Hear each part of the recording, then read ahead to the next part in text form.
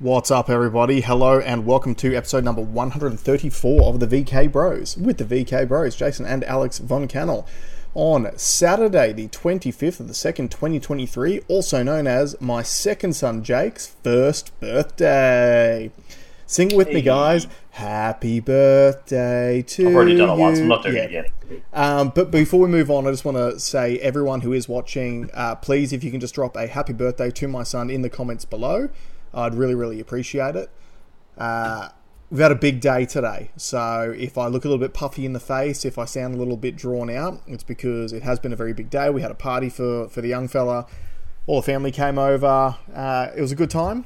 And yeah, that's the last of the first birthdays that I will ever have to put on. I bought Jake his bullshit present, which you won't care. It's like a little dump truck thing. It was $9.99. I bought it from TK Maxx. Yep. And because the real gift is Bitcoin. He gets his little stash of Bitcoin on all of his birthdays. And he actually got it in, let me just check. I think he actually got it in the 22s from memory. He actually got it because it took a bit of a dive. Is that 22's US? Yeah, so 30. He got it for 35,000 Australian. Yeah. So he owns some very expensive stuff. He owns some $54,000. That was when he was born. Yep. And then Christmas he got it at 25,600, very cheap. Yep. And then today at 35, which I still think is cheap. And I think it's cheap, when I was at TK Maxx. So I spent $9.99 on Jakey. Then I spent $90 on me, and then I also gave him $100 worth of Bitcoin, and then I bought $1,500 for me. Yeah. So because what do I always say?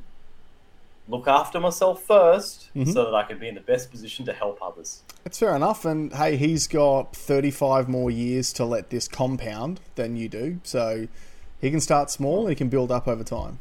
But the family appreciates his uncle's purchasing of Bitcoins for his future. Yeah, Dad said to me today, he's like, oh yeah, we're going to set up an account. And I'm like, why? I said, like, what?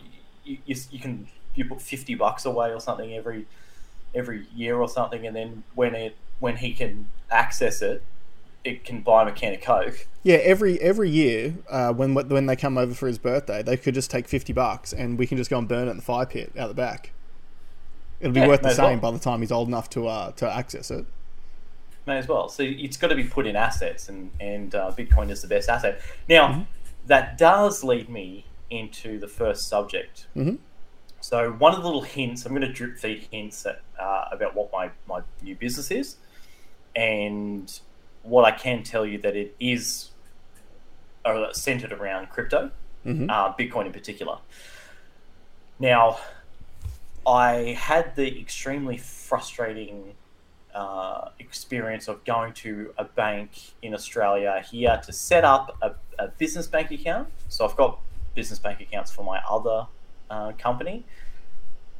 And I was in there for a whole hour just filling in like digital paperwork. Now, the crazy thing is her system was so shit that she had on her screen, she had the portal that she was using, and she'd opened Microsoft WordPad next to it where she had all my personal details written because she knew she'd have to copy and paste it over so many times.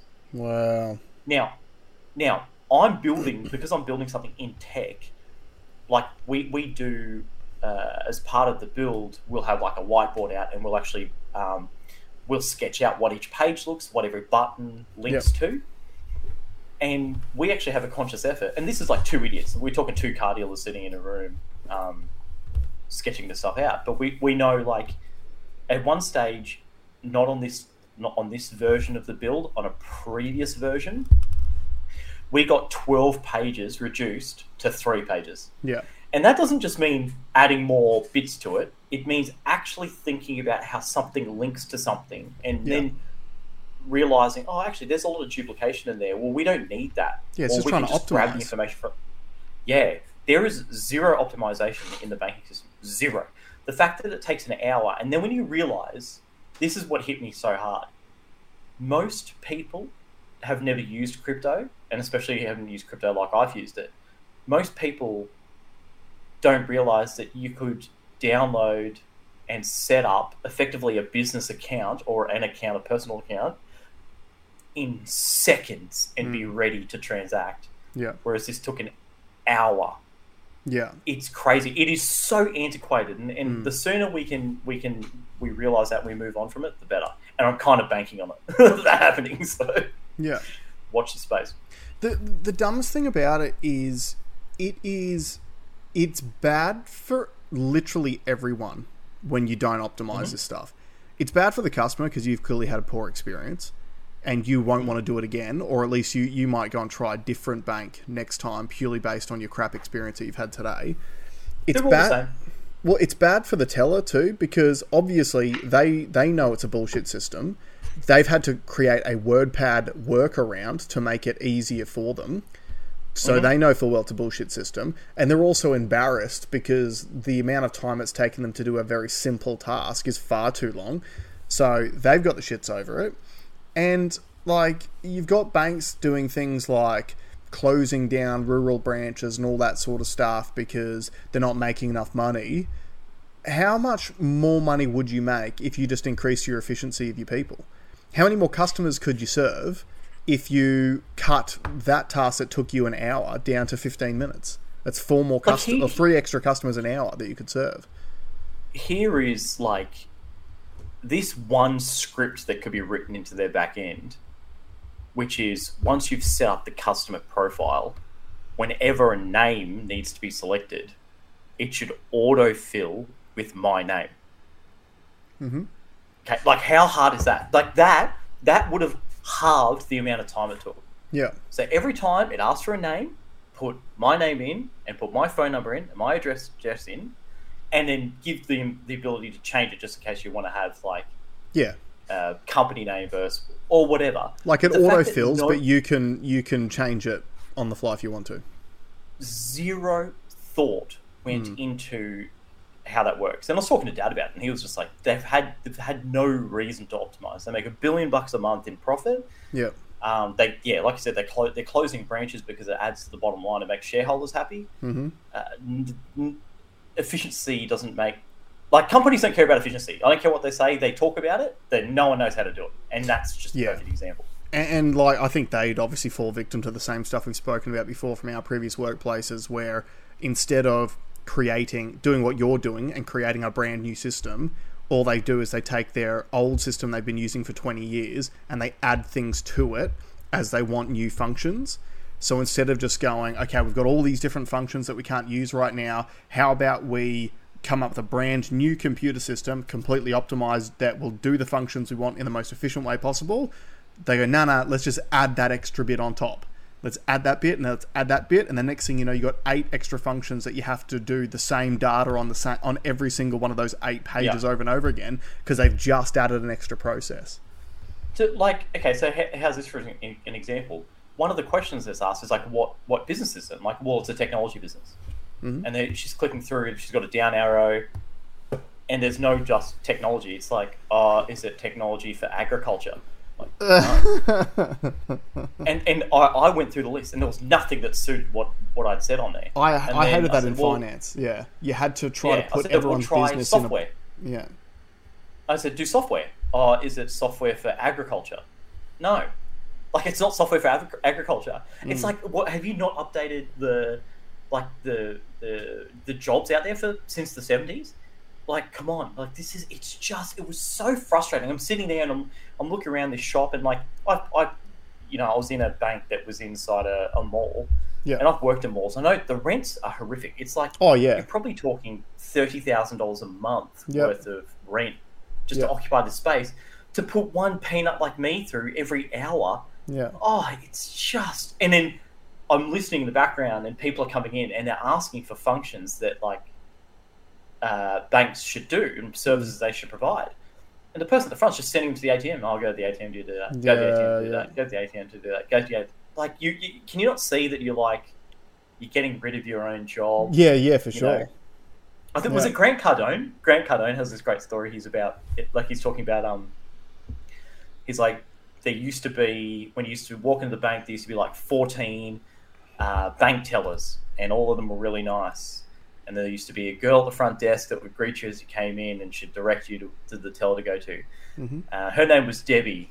And then one day, Debbie forgot to smile to the customer. Guess what? There's no more Debbie. Yeah.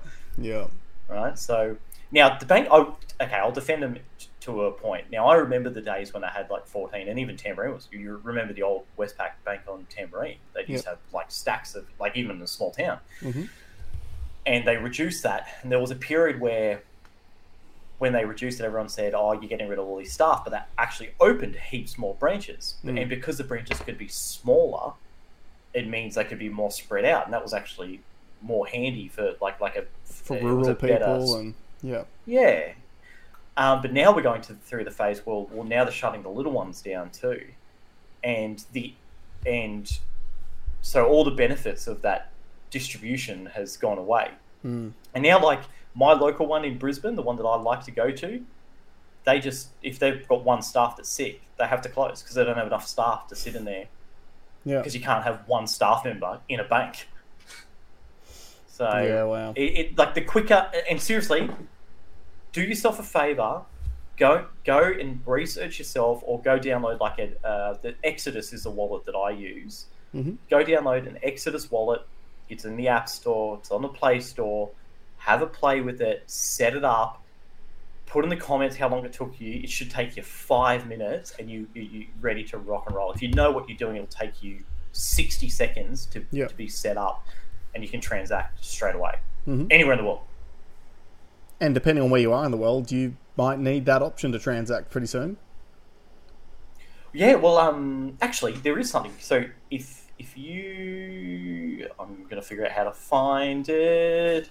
If you can fill the void, I have got this video that someone sent me about, what's the country called? El Salvador McDonald's.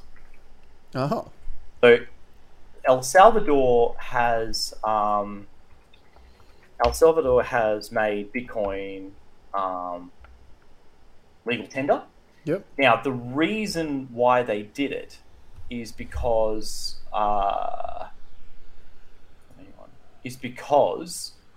most of their workers work in America, right? And then they come back, but there was a real choke point, like at the border. They don't like cash leaving America.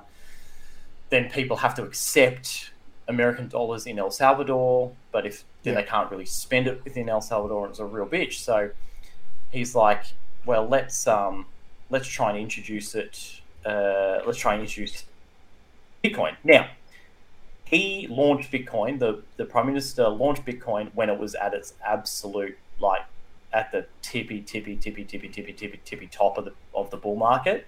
Yep. So now he's definitely been criticised for, like, basically their reserves, because they bought millions and millions of dollars worth of Bitcoin. Was he just involved in a massive pump and dump?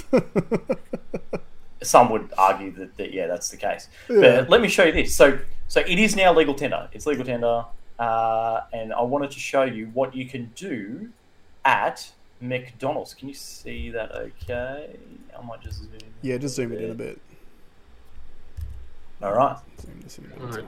Here we have Charlie. There he is, smiling nice in McDonald's. So for audio viewers, if you walk into a McDonald's, recently you'll see that they've replaced, much like tellers have, they've replaced the people you order with basically a big touchscreen, right? They've done that in a lot of Maccas in Australia too now. Yeah. So this is in El Salvador. Orders a burger, review my order. We're allowed $1.40 he's buying a bottle of water for $1.40. That's paying Bitcoin. Third order just to see if we can make the payment in Bitcoin, which we can. Bitcoin. So he's gone to the pay now screen. Now, by the way, something might happen with my computer because I think I've just had a brownout. That light's just turned off. Mm-hmm. I've heard a beep from outside, so we might go dark. Yeah, everything still seems fine they're for on. mine at the moment. They're on to me. Yeah. Now, it says please select payment type. On the right-hand side, it says payment with card, and on the left-hand side, it says payment with Bitcoin. Processendo Pago brings up a QR code, and you can see the reflection in the video. He's just held his phone up, he has his wallet open. Immediately, it's paid for. That's Paid. Done. Now, okay, so how's that for a use case for Bitcoin? If McDonald's has that in El Salvador, does that not mean they can switch it on worldwide? Yeah, absolutely. Those screens look exactly the same as the ones they use over here already. Yeah, so I think that's freaking cool. And anyone that thinks like that it's going away, it's not. No, it definitely isn't. I mean, we've spoken about this a million times. I think the only reason why governments and stuff like that are starting to put any sort of heat on things like Bitcoin and other cryptos is because they're just trying to get their ducks in a row to create their central bank digital currencies, and then they'll say that they're the best thing since sliced bread. Yeah, I don't know if you've been following that. There's a big war going on within the stablecoin makers. So Circle is one of the biggest. I think they make USDC, and they've been the ones working with the Fed in America to roll out a central bank digital currency. Right. But the bank's trying to do it themselves as well, or the government's trying to do one themselves, which they can't do. And Circle's like, well, hold on, we've already got this product. It already does what you want it to do, and it's already out there. Why don't you just use ours? Yep. And there's a lot of actually a real lot of action happening in the crypto world now. But what I find very interesting is Bitcoin is usually excluded from the conversation because it's so decentralized. Yeah. It's the only, so in almost all jurisdictions, it's counted. Bitcoin is not a currency. It's not a security. It's a commodity. It's deemed as a commodity. So like a house is, like gold is. In some jurisdictions, ETH is deemed that way as well. I don't agree with their definition of it, but it does mean that they can't shut it down, but they know they can't shut it down because it's everywhere. It's decentralized. There's they can't go to the Bitcoin shop and shut it down. Yeah, because ETH isn't decentralized, is it? No, No, it's not. Yeah. So, as far as I'm concerned, see, there's an interesting one. There's one called DAI, DAI, and DAI is a stablecoin, and DAI could technically be the perfect CBDC because it is a decentralized version of like a stablecoin, but it scares authorities so much that they're trying to ban it. Yeah. So I was going to say, like, when you were explaining the story before about how Circle was like, hey, we've already got a coin that does exactly what you want, why don't we just use that? It's just because the government wants to build in extra things into the back end of it that they don't really want to advertise until everyone's using it, right? For sure. Yeah. For sure. And also, like, a real issue with supply. There's a lot of arguments that a lot of these stablecoin providers can't show proof of reserve. So for every one stablecoin that you have, you're supposed to have the corresponding dollar to that sitting in a reserve somewhere. And USDT... What, like the banks do? Yeah. USDT, so US Tether, has never been able to provide paperwork to say that they have it. Yeah, at the same time, they've had a $10 billion bank run done on them, which they completed no problems at all. Yeah. Whereas I bet you if you put a $10 billion bank run on any of the banks, they wouldn't be able to do it. So, it's interesting. It is interesting, but my protocol is going to be all about Bitcoin. And purely for those reasons that we've just spoken about. Like, if there was one that you were going to bet on, to me, it's Godzilla. It's not going anywhere. It's the king of the monsters. Yep. And that's why I'll be building on Bitcoin. And to put it in perspective too, for people who aren't really into crypto yet, like, imagine that imagine that you had something that you were trying to sell and you were having difficulty selling it. People didn't want to front up the cash or whatever the case may be. But you had a couple of people come to you and one of them said, hey, I've got the equivalent of $500 worth of rare Pokemon cards, which are collector's items, that I can trade you for the item that you want to get rid of. So I'm going to give you want $500 cash for it. I don't have $500 cash, but I've got $500 worth of value in Pokemon cards that I can give you. Or they came to you and said, I've got $500 in gold nugget that I can hand over to you, a $500 worth gold nugget that I can give you. You're probably more likely going to take the gold nugget rather than take the Pokemon cards. Now, some people out there will see the value in the Pokemon cards and they'll take them. And they're going to be your altcoin buyers. But Bitcoin is your gold standard of crypto. It will, yes, it's had a massive drop-off since its peak. But look at the stock market. If you had Amazon stock, it's down 70%. Sure. Like you were saying before, Bitcoin itself's only down 50% since its all-time high. So it's actually doing better than a lot of the major tech stocks that any blue chip investor is going to tell you to go and invest in now. So, that's probably, in my opinion, the best way to have a look at it. It's just the gold standard of the crypto world, and it is where we're heading because governments are trying to create central bank digital currencies because they know it's the future as well. Now, I think central bank digital currencies are definitely, they will happen. It makes sense for them to happen. I think that, some of the control measures that, people like the WEF are talking about, I think, they're going to happen as well. Yeah. But at the same time, they can kind of do it now. So the banking system is so that there's the reporting metrics at banks, especially in Australia, are so strict that they know all the crime that's happening. They just choose to turn a blind eye if it's going to make them money, or like JP Morgan. Yeah. So, do I think it's going to make it give them more control? Look, I think they might think that it will, but I'm just not sure if functionally it can. When, for example, the worst thing they can do to hurt you is to devalue their own currency, which is exactly what's happening now anyway. We know that they can do that. They can put us into rampant inflation and devalue the dollar. Yeah. They have that control. That's why we have, central banks. That's their job to literally fuck with the value of the dollar. Yep. So I wouldn't be scared of it, but I would definitely be building a hedge against it, whether that be in gold, silver. Yeah. I don't necessarily think that they're doing it because they feel that with a cryptocurrency they'll be able to have more control. I just think that they know that a lot of people are using crypto to transact outside of the centralized system at the moment, and they just want to put themselves into that system so that you can't dodge them. I think that's all it is. Yeah, well, I mean the SWIFT system, and look, my understanding, it's very complicated, but I believe the SWIFT system, which is how they settle overseas transactions, is extremely clunky system. And it's not very transparent, and there's a lot of witchcraft going on with how payments are made. I don't know if you know, but they're basically, I think the money doesn't actually cross the borders. They kind of account for it at each end. Yeah.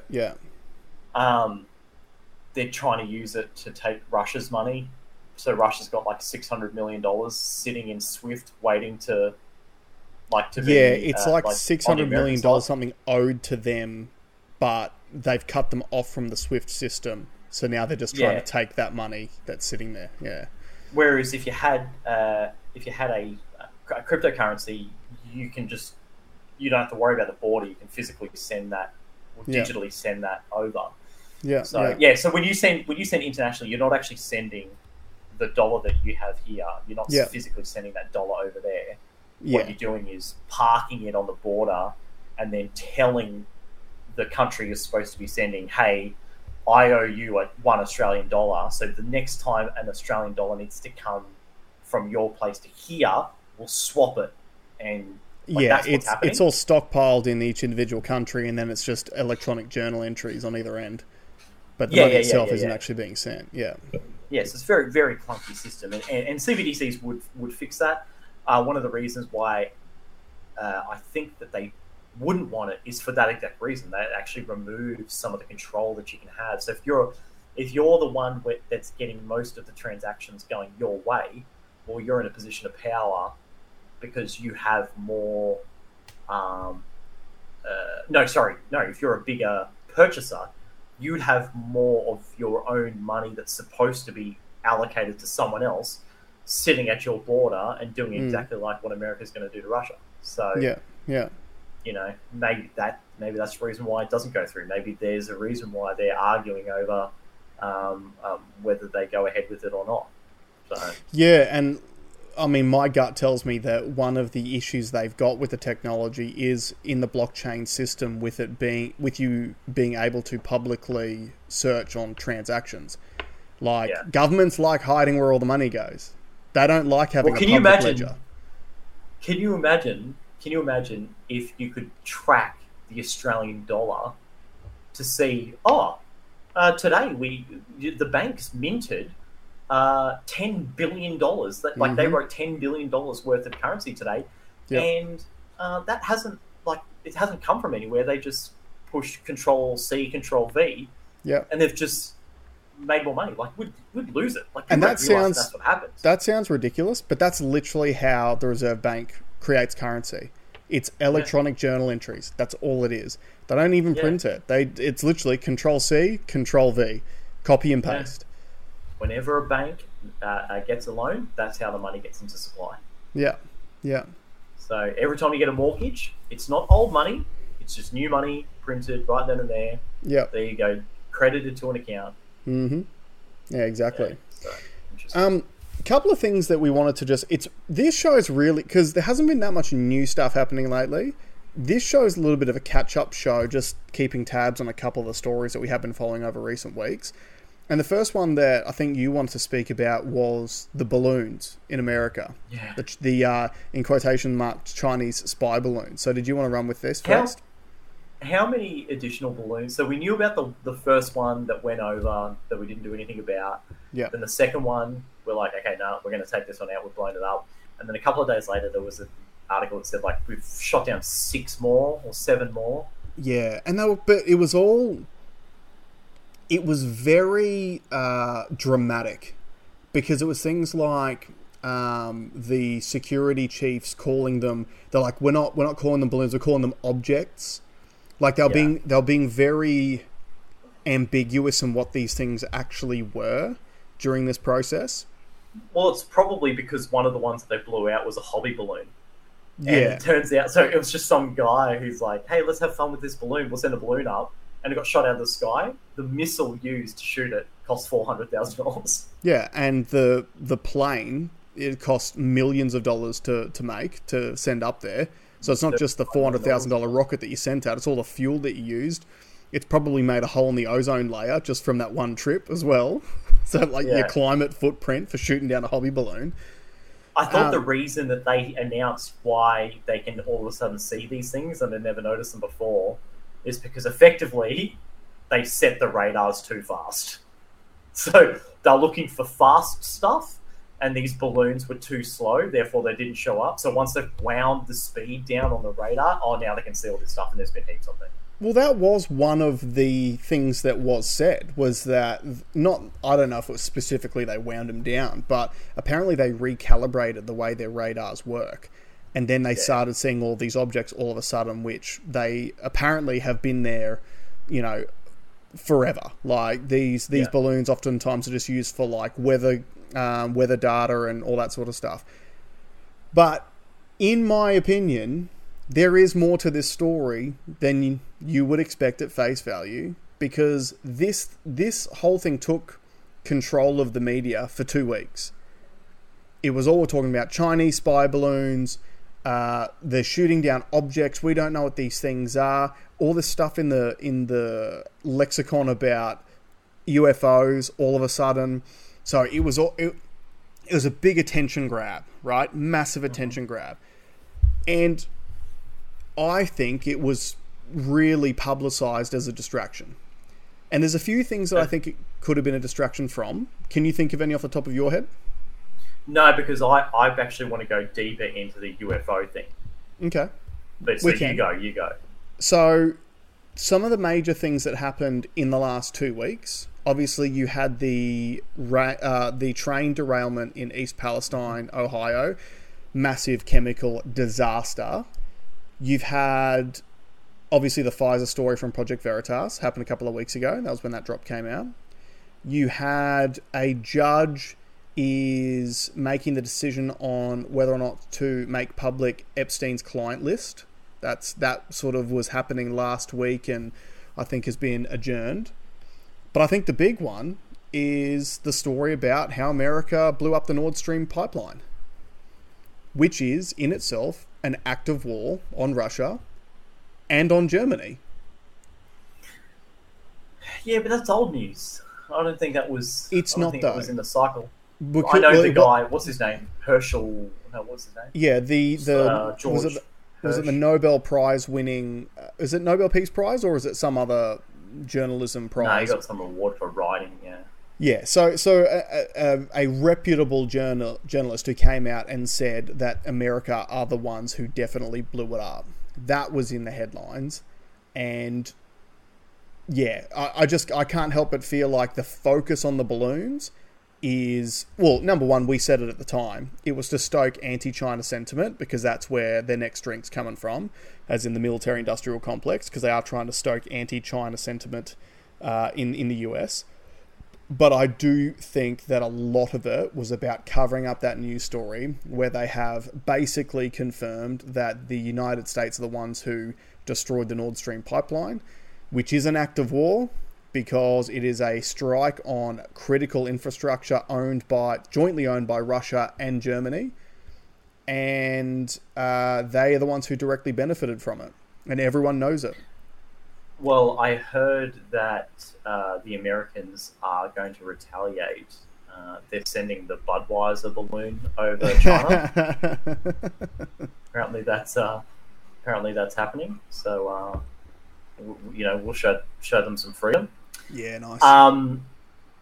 Okay, so it may that could definitely be a thing.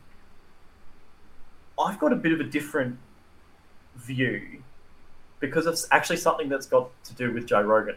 Mm-hmm.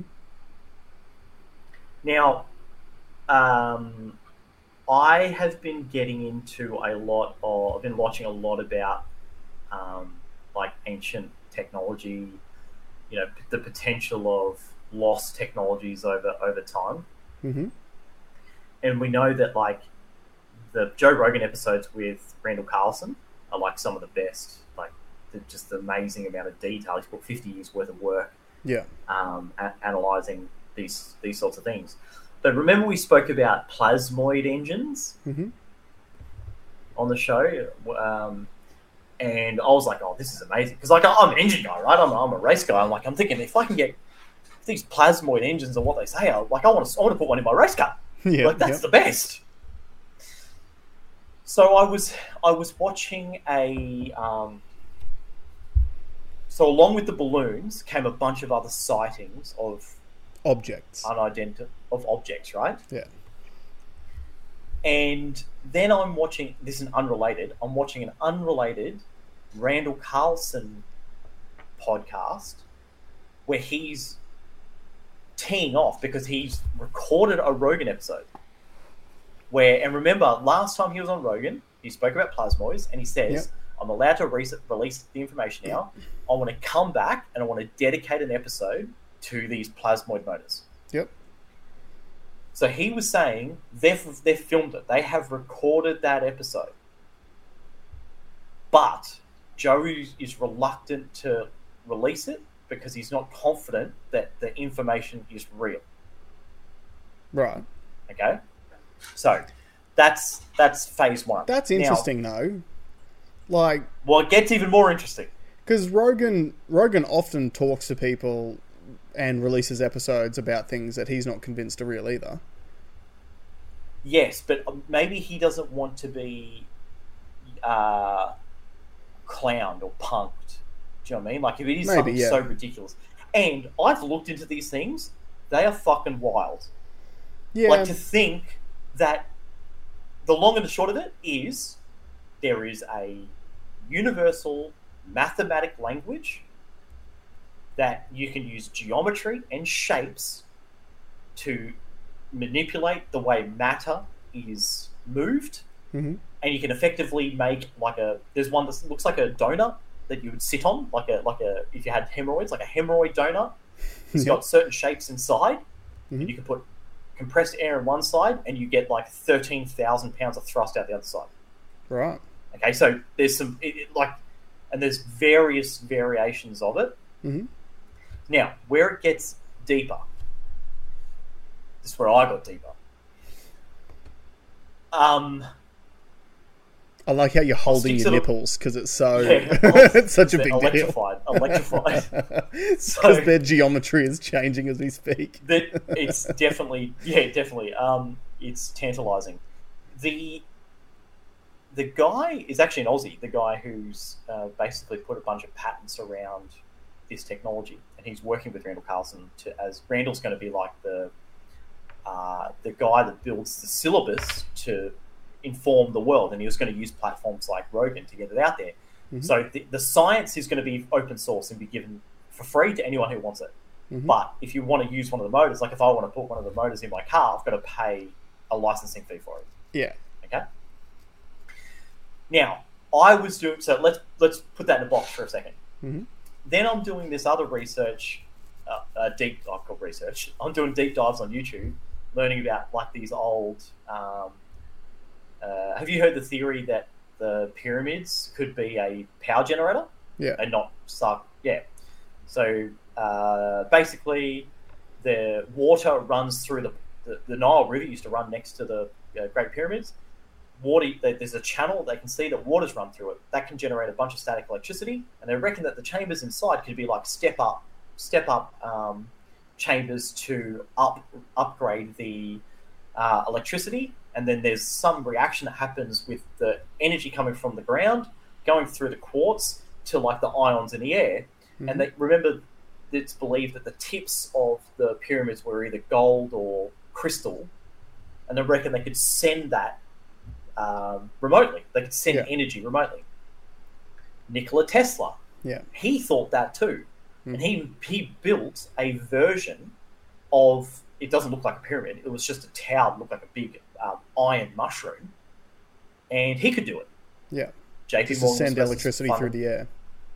Yeah. So I'm like, oh wow, that's really interesting. I never realized the link between Tesla and the pyramids. So I thought, okay, that's pretty cool. Then there's obviously the theory about how the things were built, and they're talking about like, was it anti-gravity that was used to lift the blocks? Because some of these blocks are hundreds of tons. Yeah. And they're from hundreds of miles away.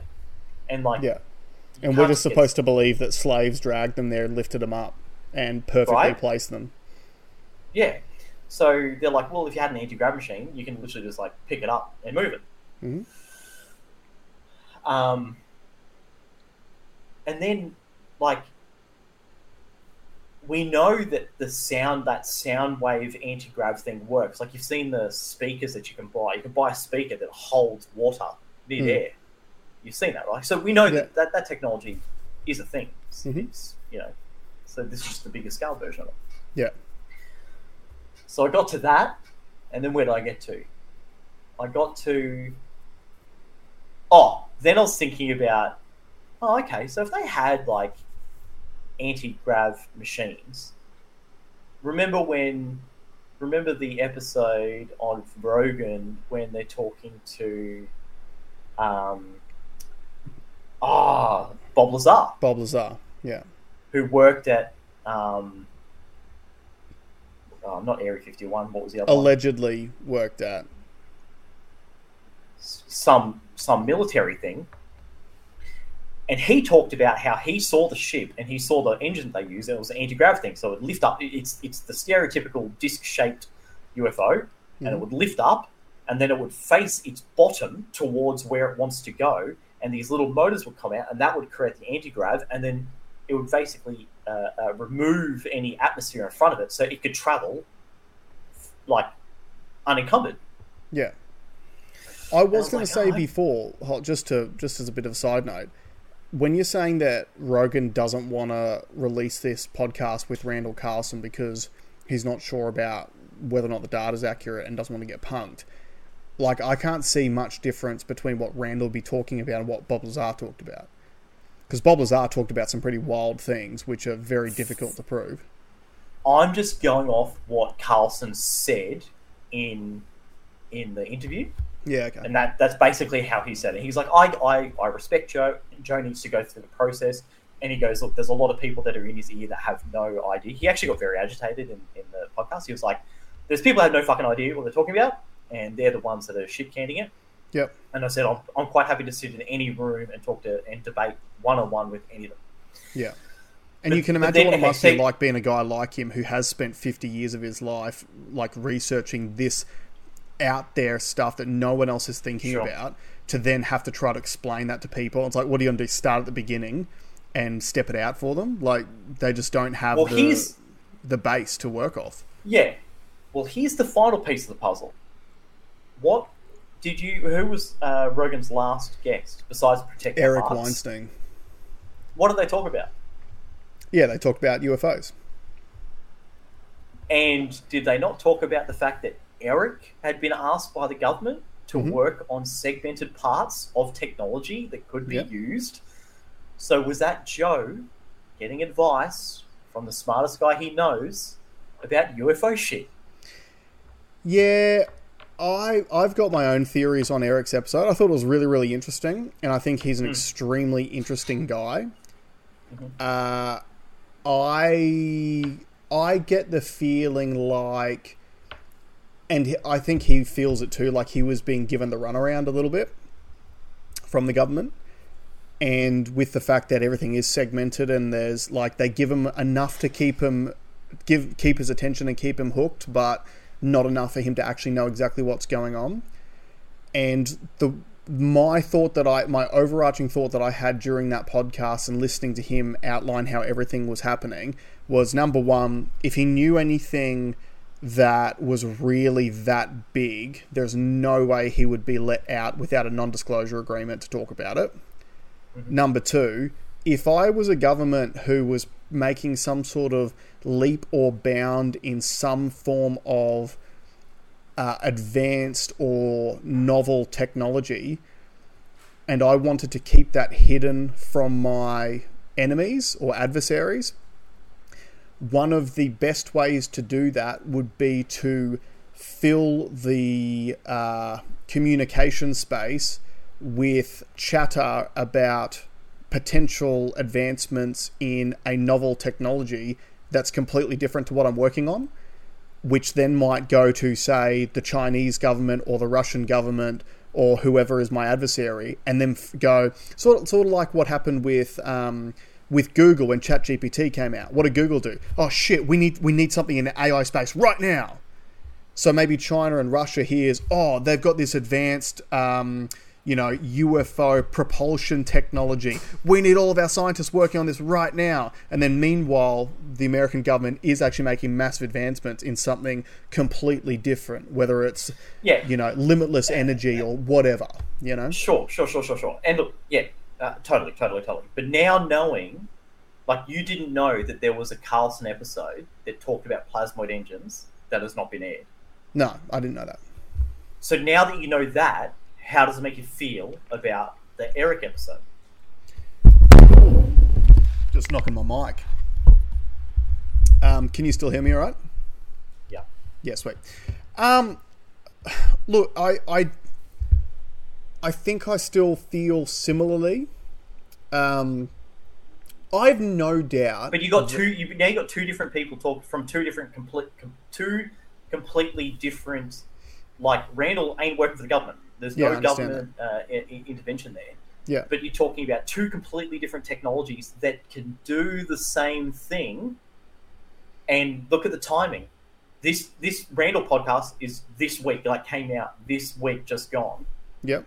and the Eric one has come out just this week. Like it's to me, it has it's either. I think it's connected, but it's connected through Joe. I think Joe's I see what you're saying, that where there's smoke, there's fire. I totally understand that.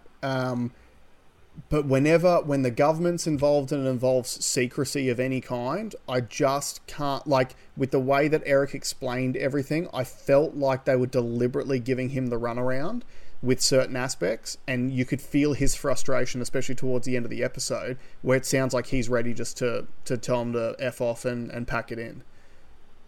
Yeah, but that's irrelevant. That's irrelevant.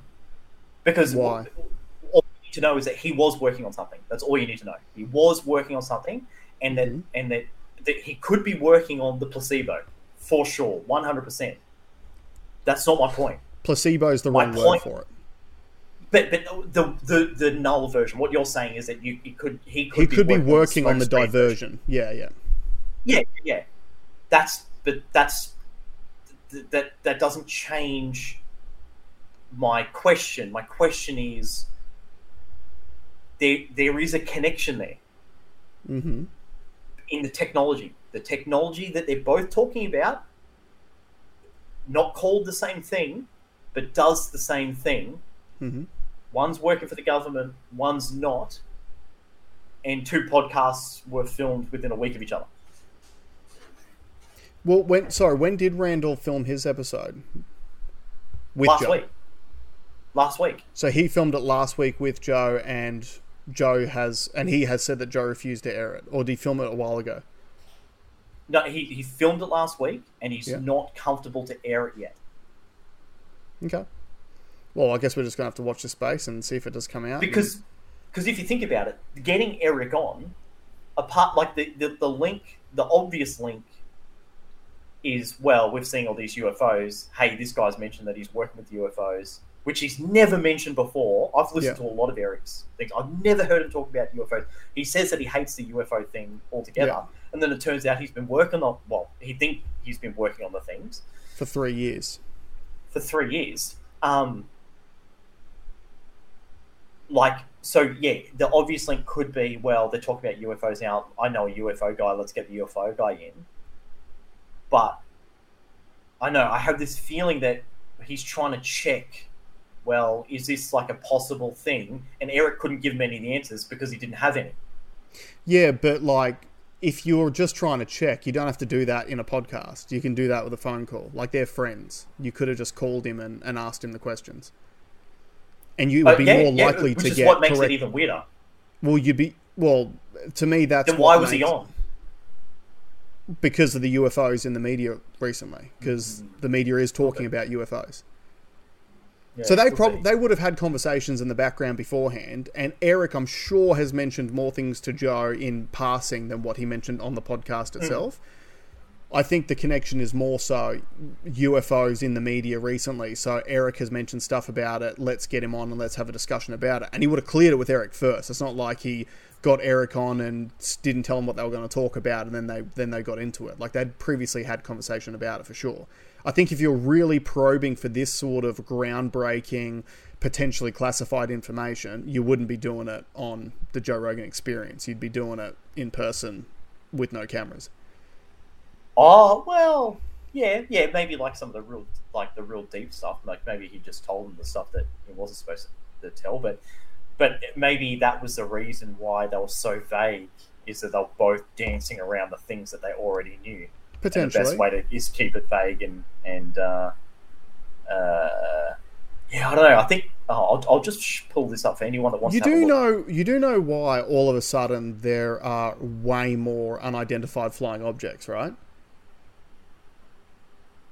I know some of the theories.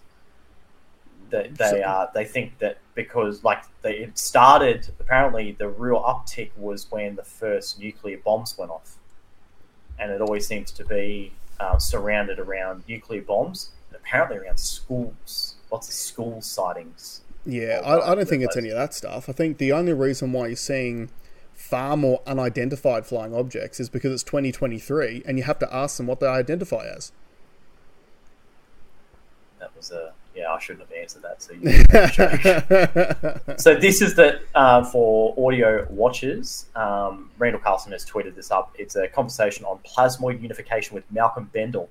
So Bendel, I think it's going to be called the Bendel machine. He's Aussie. Now they are doing tests on some of this equipment. Yeah, so hold on, I did see it said, as mentioned in Joe Rogan Experience episode 1897. I think that was the old one. I think that was the one where they said, "I'll come back." Yeah. So this is that turbine thing I was telling you about. So it just looks like a donut, and that's what's inside the donut, but it's got this geometry. Right. So 1897 was the one with Graham Hancock and Randall Carlson. So yeah. So and they'd said in that episode, I want to come on and I'll talk about the thing. And this is the thing. I'm allowed to talk about it now. Right. So this is I've got it up on the screen. This is how crazy the thing looks. Yep. And what they're kind of saying is that, look, we in the 1890s when Tesla was doing his experiments, we could have gone two ways. We could have gone down this road and what looks like go by the way that our ancient ancestors did it, to create the amazing structure they did, or we dug up some animal bones and went, hey, let's burn that shit, and we went down the fossil fuel route. That's basically where human, like that divergence. And now we've realized we don't want to burn dinosaurs anymore. Now we're looking for something else. So this is I think it's very interesting. Here we go. What's that? To throw it out there too. Here we go. New Energy Tech JRE episode held. Okay. Yeah. So. Yeah. So like, I'm a massive believer in lost ancient technologies. I think that everything in this world is cyclical, and human beings have been around time and time and time again in various iterations, and they develop and evolve in similar ways, but as they do that, they come up with brand new technologies every go around. And then what ends up happening is it always gets to a point where something cataclysmic happens and you lose all of that technology. I mean, like, you look at us right now. The majority of our information's kept on a cloud server somewhere, and we're on the brink of nuclear war. And if the bombs drop and we destroy all the technology, like, even Rogan's got a bit about this where he's like, imagine if all the bombs drop while we're in a comedy show and everyone walks out, like the lights go out and everyone walks outside and they're like, oh, why won't someone turn the lights on? I guess we're just gonna have to wait. Like, people don't know how to turn the lights back on. So it's like, human consciousness and human technology goes back to zero and you have to start all over again. And I had this thought. I totally agree with that. And I had this thought the other day. It's like, we look at the pyramids, right? And we're looking at the pyramids and what's inside the pyramids.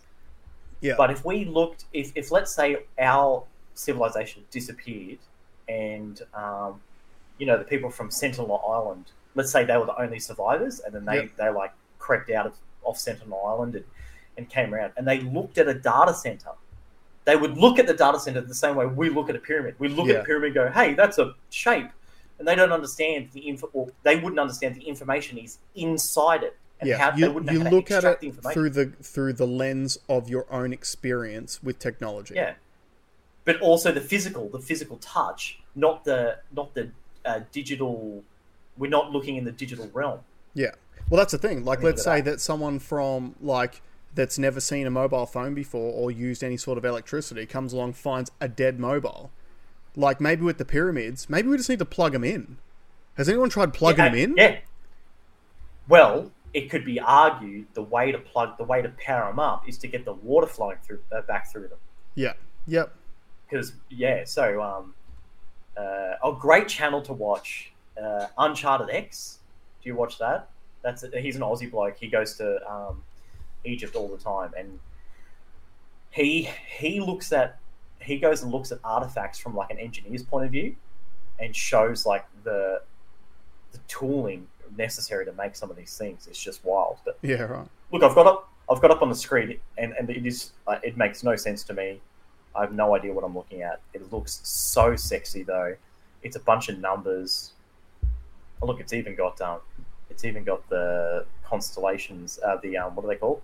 Capricorn, Sagittarius. You know what Libra. this is? This is what someone's chakras are going to look like once Neuralink assimilates all of our consciousness with computers. Yeah, good. Yeah. But anyway, I don't know. I think there's a link there. I think there's more to it.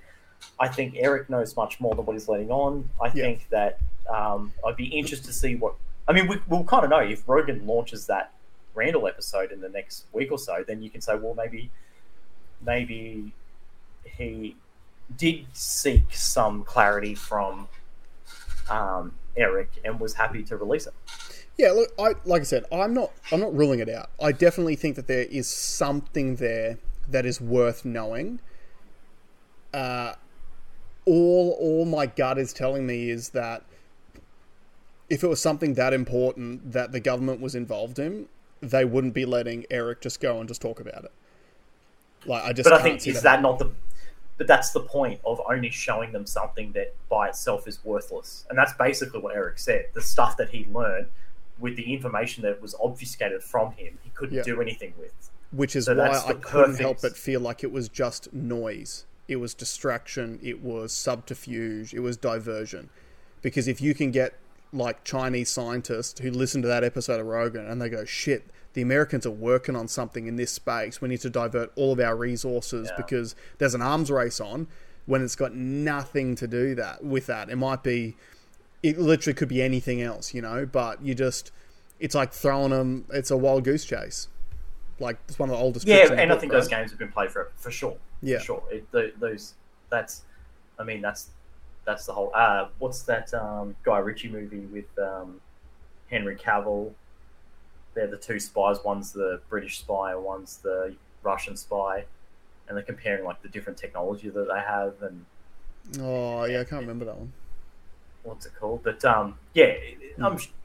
that's definitely a possibility. But I think the timing is interesting because... Yeah. I mean, nothing was...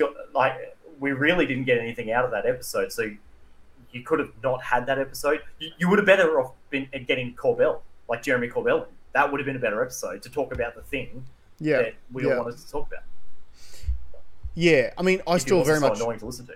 Yeah, I very much enjoyed the episode. Like, I love listening to Eric. I think he's extremely intelligent and worth listening to. And the way that he breaks things down and looks at them differently, I think is pretty fascinating. Like, he's got his brain works very differently to the way mine does. So, I always enjoy listening to him. But like you said, the episode was 4 hours. And did you get any information out of it that was... Nah, like nothing. It was 4 hours of noise. The only piece of information I got that was pertinent to me was he worked for the government doing UFO shit. Yeah. And the pertinent bit of information that I got out of it was when he literally says, I have no non-disclosure agreement.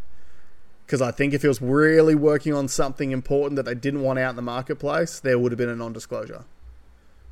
I think you don't need to do a non-disclosure when you only let them work on the floor mats of the UFO.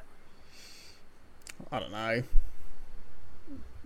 Like, and that's what Lazar said. Lazar said they compartmentalize. I got it right. Said it. You've been practicing. I'm not going to try it again. Yeah, they just have you working on such a small system, and the only reason why he knew any more is because he basically accidentally walked past a section and was like, that's like a UFO there. Yeah. So I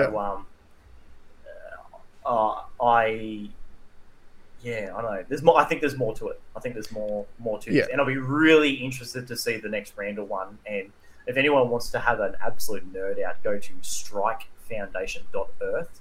STRIKE foundation.earth, because this could be the biggest change. Effectively, if we have if we have a massive uptick in the ability to have energy or more powerful forms of energy, and if we can move like remember when he was talking about the gravity thing, when Eric was talking about the gravity,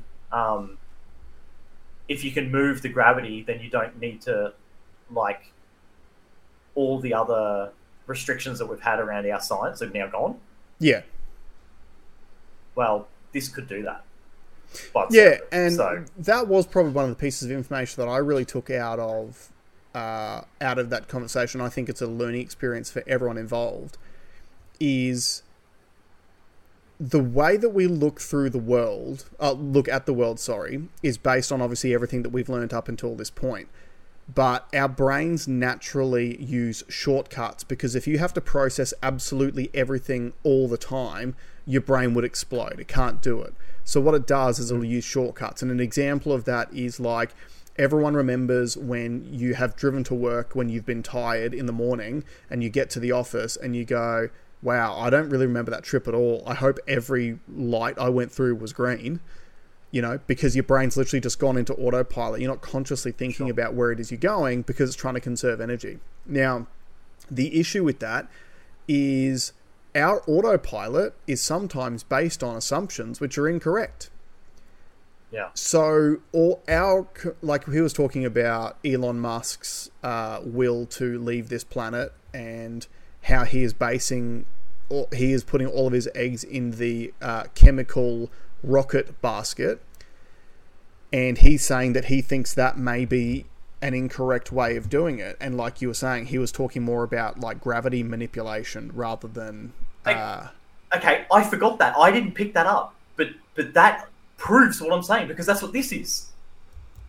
So that means that Joe and Eric have had a conversation about Randall's episode, because that's exactly what this is. And literally what I've got on the screen now is the potential for a rocket using plasmoid planetary power plants. Yep. And the mechanism and it doesn't use fuel like that. So that's the image I've got on the screen now, which I had up before you started your sentence, is exactly what Eric mentioned in that moment. Yeah, and like again, I don't doubt for a second that this stuff is being worked on.